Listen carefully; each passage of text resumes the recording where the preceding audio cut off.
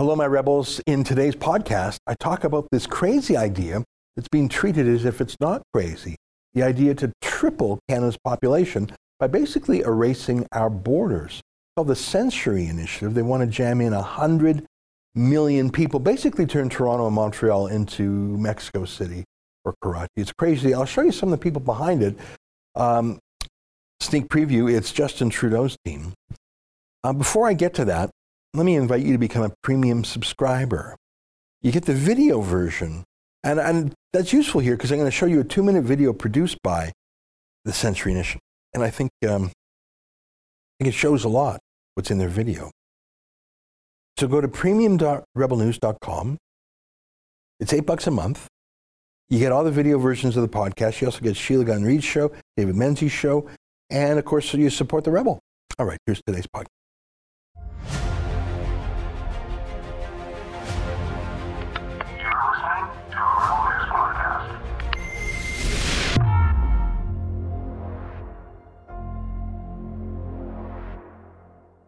Tonight, a globalist lobby group wants Canada's population to hit 100 million, and Trudeau heartily agrees. It's October 28th, and this is the Ezra Levant Show.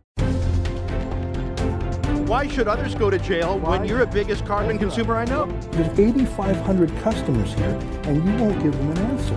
The only thing I have to say to the government about why I publish it is because it's my bloody right to do so.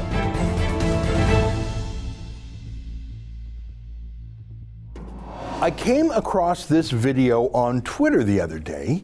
It's 2 full minutes long, but I'd like to show it to you in full. It's a video produced by a lobby group called the Century Initiative.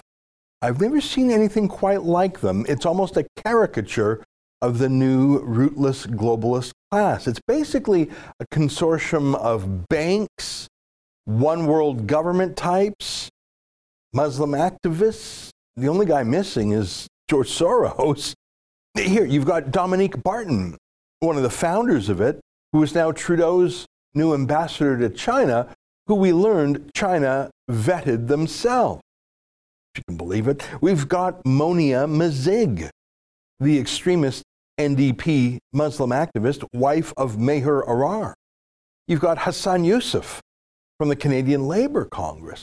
But mainly, you've got banks and bankers, but global banks and bankers, not your local treasury branch. And what do they want? Well, they want to literally erase Canada's borders. And they want to then triple Canada's population, to dump so many migrants into Canada that our population would hit 100 million. They're serious. The tweet says, Century Initiative has released a detailed plan for ensuring secure and prosperous standard of living for Canada's future generation, centered on boosting the population to 100 million by 2100.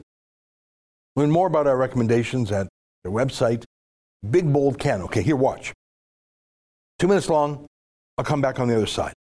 Canada today, 37 million people. Fast forward, what is our future?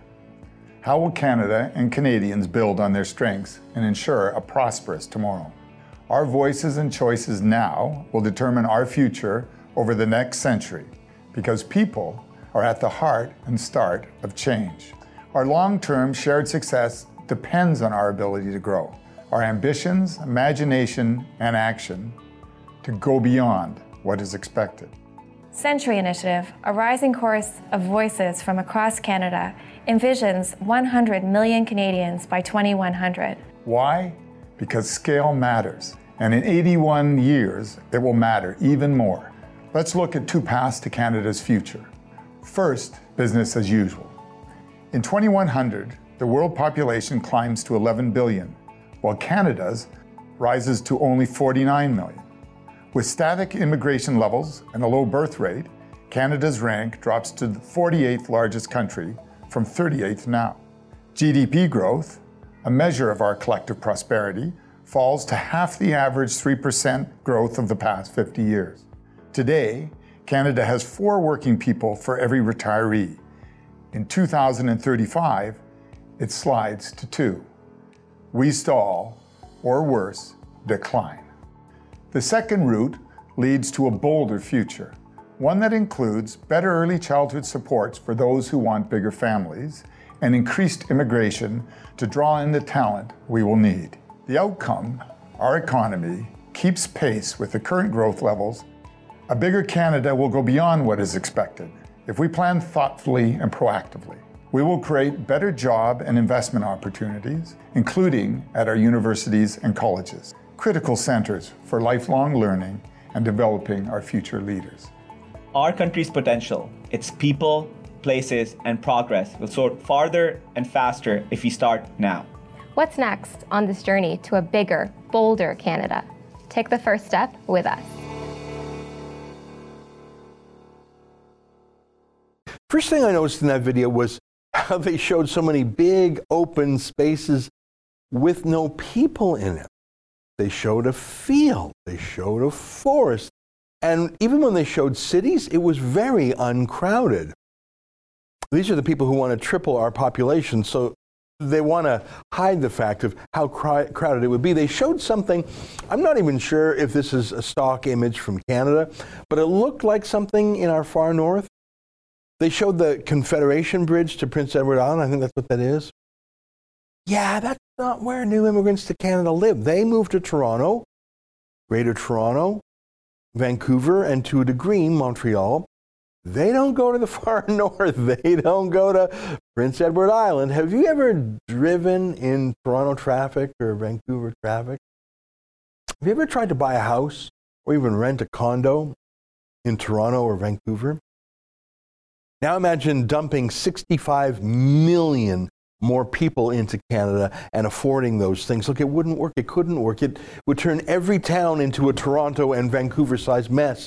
And it would turn Toronto, it would be as crowded as Karachi. Vancouver would be as crowded as Beijing. Why would you do that to yourself?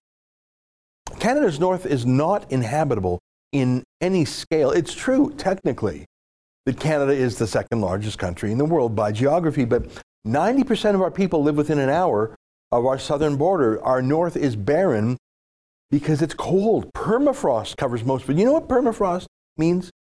The ground is frozen, solid, like a rock, year-round, so you can't dig roots. Trees can't put down roots. Even in the height of summer, it only thaws about 18 inches down. I've been up to Tuktoyaktuk. I've been at Inuvik. In those towns, everything's built on stilts. Even the plumbing, the sewer, the water, it's above ground utility pipes because you can't dig into the frozen ground. Everybody up in the north needs, I don't know, about $100,000 a year in subsidies from the rest of us just to fly the Canadian flag up there so the Russians and the Danes don't just take the land. That's fine. But you can't put millions of people up there. Nothing grows up there. All the food has to be imported unless you're going to hunt whales or something. What are they thinking, 100 million? Where are you going to put 100 million people? Who are these crazy people calling for it? I noticed that everyone in the video looked very modern and very first world. The pitch was that we'd be bringing in people of the highest education because we need that in Canada. But that's not who's coming to our country now, and that's certainly not who would come here if we tried to jam in nearly 1 million extra people every year. Right now, fewer than half of Canada's migrants have any sort of skill of economic value. Most are either family members like grandparents who have no language skills, no job skills, but they're ready to take pensions and free health care for the rest of their life. And that's just the economic side of it. What about cultural fit? Monia Mizig, one of the advisors to this lobby group, she wears the Muslim hijab. But they're smarter than to put women in hijabs or niqabs in their promotional videos. They only have uncovered women in the video and a modern-looking Muslim man, and most of the stock images are of European origin kids. But that's not the plan for 100 million people. There are not 100 million people from other first world English or French-speaking countries who want to come here, but there are plenty of people from Pakistan, Iran, Syria, Bangladesh, other un-Canadian dictatorships who would love to come here. Look, they wouldn't be coming here to be our doctors and scientists. So what are the opposite? Dumping 1 million new migrants a year in Canada, well, it certainly would have an economic impact. And yes, technically speaking, it would increase our GDP. But that's very different than increasing our standard of living or quality of life, isn't it? We'd need to build homes for 1 million more people a year. So I understand why landlords and builders and developers would love it. And the banks that would finance that, sure, I get it. But for the rest of us, get ready to never be able to afford a home again for the rest of your life or your children's lives. And for employers, I get it. Dumping 1 million low-skilled migrants a year into the country would drive down wages. So it's great if you run a Tim Hortons. You can hire someone for, I don't know, $10 an hour or less. Now, you might be thinking, well, that's below the minimum wage. That would never happen. Well, California has been running a 30-year experiment on mass migration. I guess there are still some people in California who hire construction laborers and fruit pickers on the books and pay minimum wage and payroll taxes and all of that. But they're usually put out of business by the businesses who hire Mexican migrant labor off the books for a fraction of the pay. This is a disaster in the making, but I can see why the banks and the globalist investors love it. Not sure why ordinary Canadians would. I mentioned Dominique Barton, Trudeau's new ambassador to China, one of the founders of this open borders lobby group. He's the consummate globalist, and look at this kooky idea. Featured just the other day in the Toronto Star. There are now more than 500,000 foreign students in Canada. And Barton's group here, this Century Initiative group, simply wants to gift them all citizenship. Poof! You're citizens, and by the way, vote Liberal. So that's 500,000 spots in Canadian universities right now that aren't available to existing Canadian students whose parents have been paying taxes to build up those universities for decades. Does your son or daughter or grandson or granddaughter have trouble getting into the Canadian university of their choice? Maybe if you took out 500,000 spoiled children of the elites from foreign dictatorships, Canadian kids would have better luck. The argument made by the universities is, look, these foreign students pay more. Now, I'm sure that's true. It's also a reason why universities are jacking up their tuition so much. Supply and demand, after all.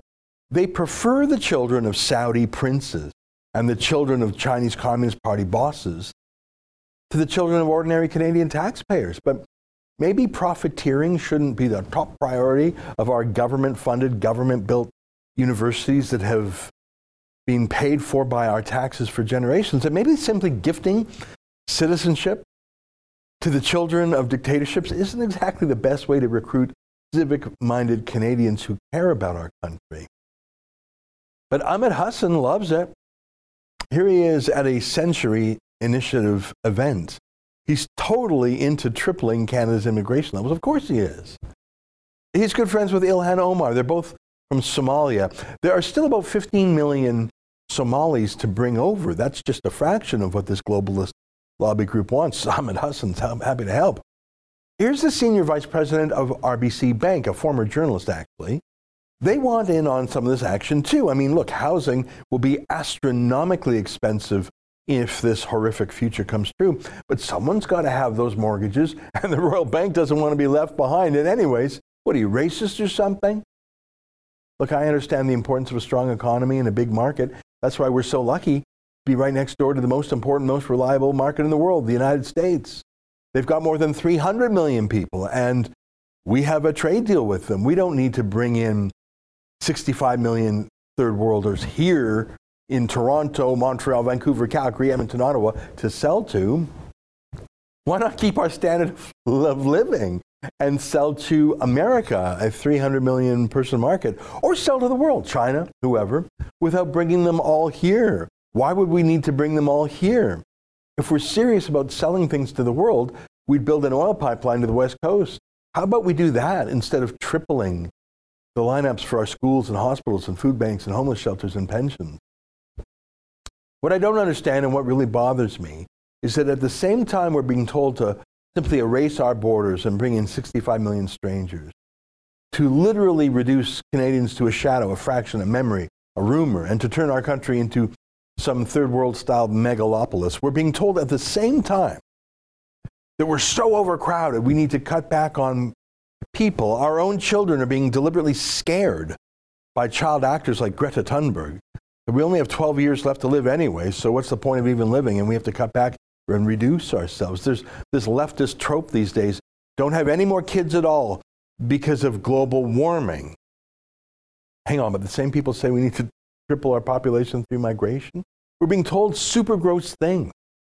I see it everywhere. We have to eat bugs now. We have to do weird things to survive. Cockroach milk. Ugh.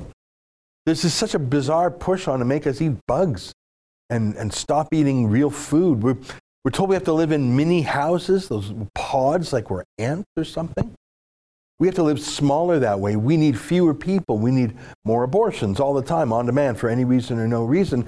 But then we're being told to open our borders to the third world to triple our population. These people are mad. The vast majority of Canadians want less immigration. We have work to do right now to absorb the immigration we've already accepted. We already see great dislocation, economic, cultural, social. Yes, I know the Liberals like third world immigration because they vote Liberal. I get it, but we have to think about other things too. I know Monio Mazig likes living here, like she's back in Arabia, but when you bring 10 million Sharia law following foreigners to a country, it changes the country. Like in France, where women just aren't allowed to go to so many cafes anymore. I've seen this with my own eyes, right in Paris itself. This 100 million idea is patently absurd, but it is absolutely supported by Justin Trudeau's inner circle, by his immigration minister, by his ambassador to China, by Goldie Hyder, the globalist head of the Business Council of Canada, by university deans who love taking money from China and Qatar and Saudi Arabia, who pay more than mere Canadian taxpayers. Everybody fancy loves this idea. The banks, academia, the media, everyone except Canadian citizens, which is probably why they're not asking us about it. They're telling us about it. Stay with us for more.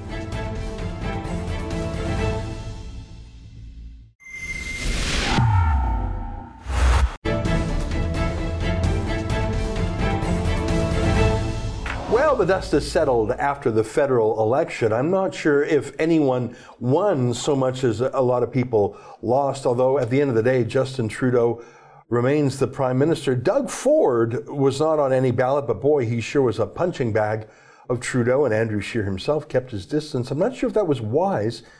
Doug Ford, for all his flaws and problems, I think is more popular in Ontario, at least in the 905 area code, than Andrew Scheer was. So much going on both in federal and provincial politics, and of course, not everything is just partisan elections. There's other battles ranging from school battles, culture battles. Where is this country going? And one of our favorite people to talk to about all these matters is our friend Tanya Granick-Allen, who stopped in the studio today. Great to see you again. Nice to see you, Ezra. Thanks for having me on. Well, it's a pleasure. Tell us what you've been up to these days. I know you were really a student activist, a parent activist for a while. What are your projects now? Well, I still am going to be definitely very much a parental rights and children's rights advocate.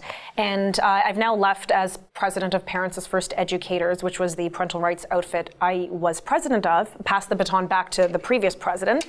And now I'm just kind of recalibrating, as a former leadership contestant provincially here, there's a lot of responsibility that comes even if you win or lose. So I'm still in touch with a lot of the grassroots conservatives, small c conservatives and big C conservatives across the country, giving my 2 cents and kind of looping them into some issues that I think they need to be apprised of. You did a great job when you ran for the leadership of the Ontario PC Party. I think people originally said, you got no chance. But I think you articulated a very strong conservative point of view. And I think Doug Ford himself said, whoa, I got to grab some of that energy. And in some ways, I think he sort of tracked, or what do they call it in bicycling, when you just, get right, you draft behind you, like he got right in behind you on those key issues. I think you had a big impact provincially. What do you think, we talked a bit about Justin Trudeau for a second there. What do you think of Doug Ford and his Ontario PCs? How are they doing if you have to give them a grade?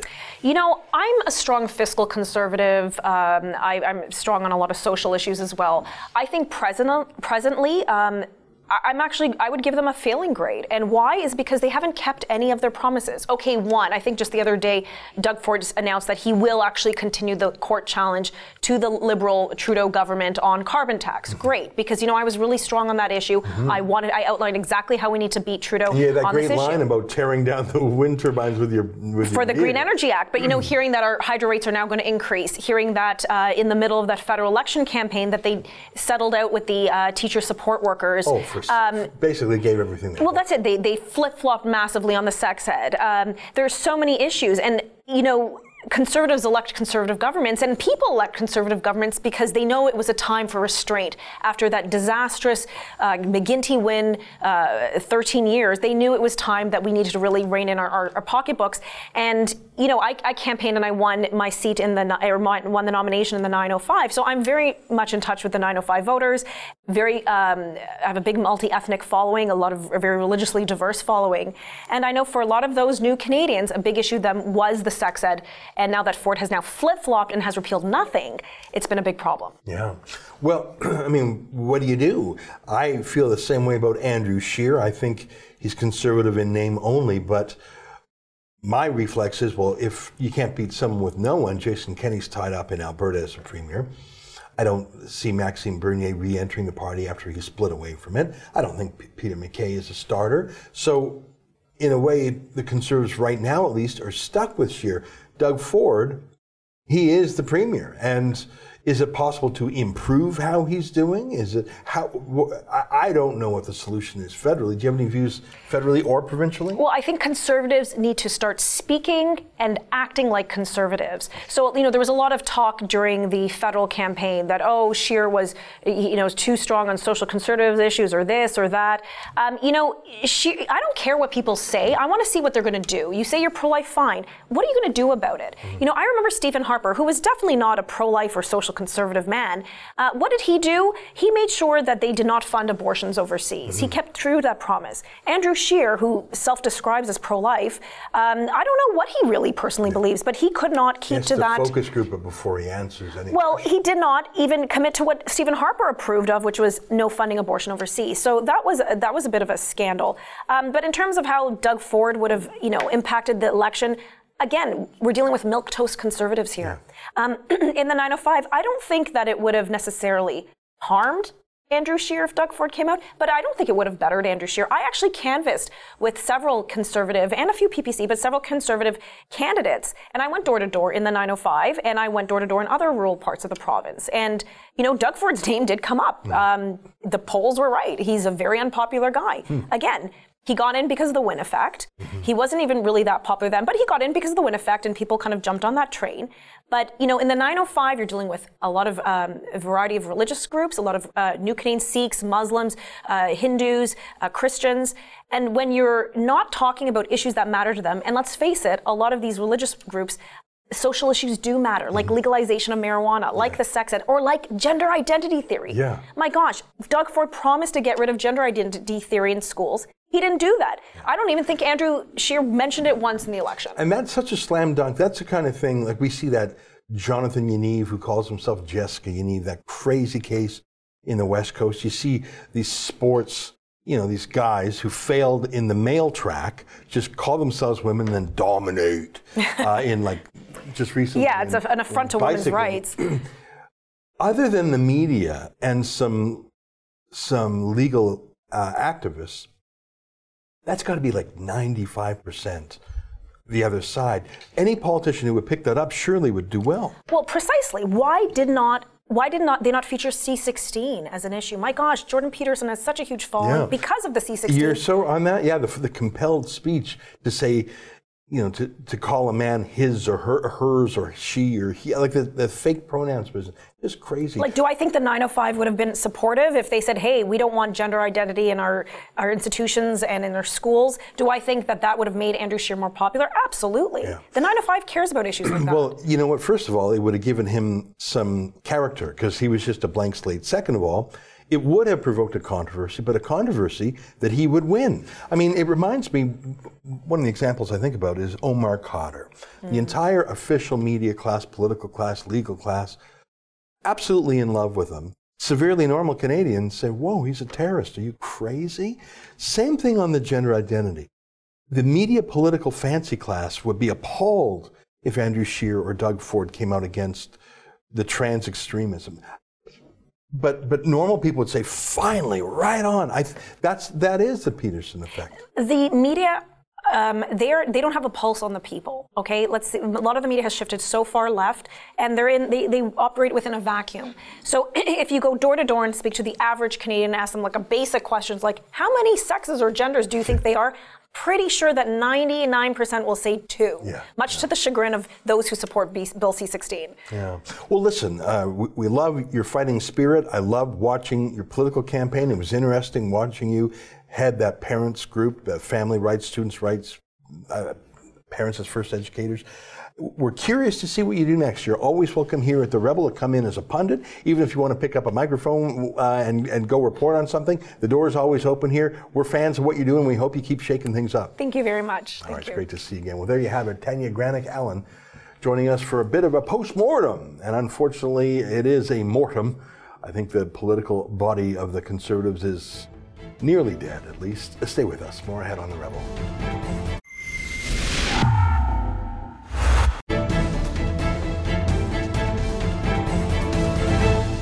Hey, welcome back. On my monologue Friday about Jonathan Yaniv, Jan writes, "You're exactly correct in your summary of this sexual predator. These women should take him to court for sexual harassment and loss of income. Everything they can think of, he needs to be in jail."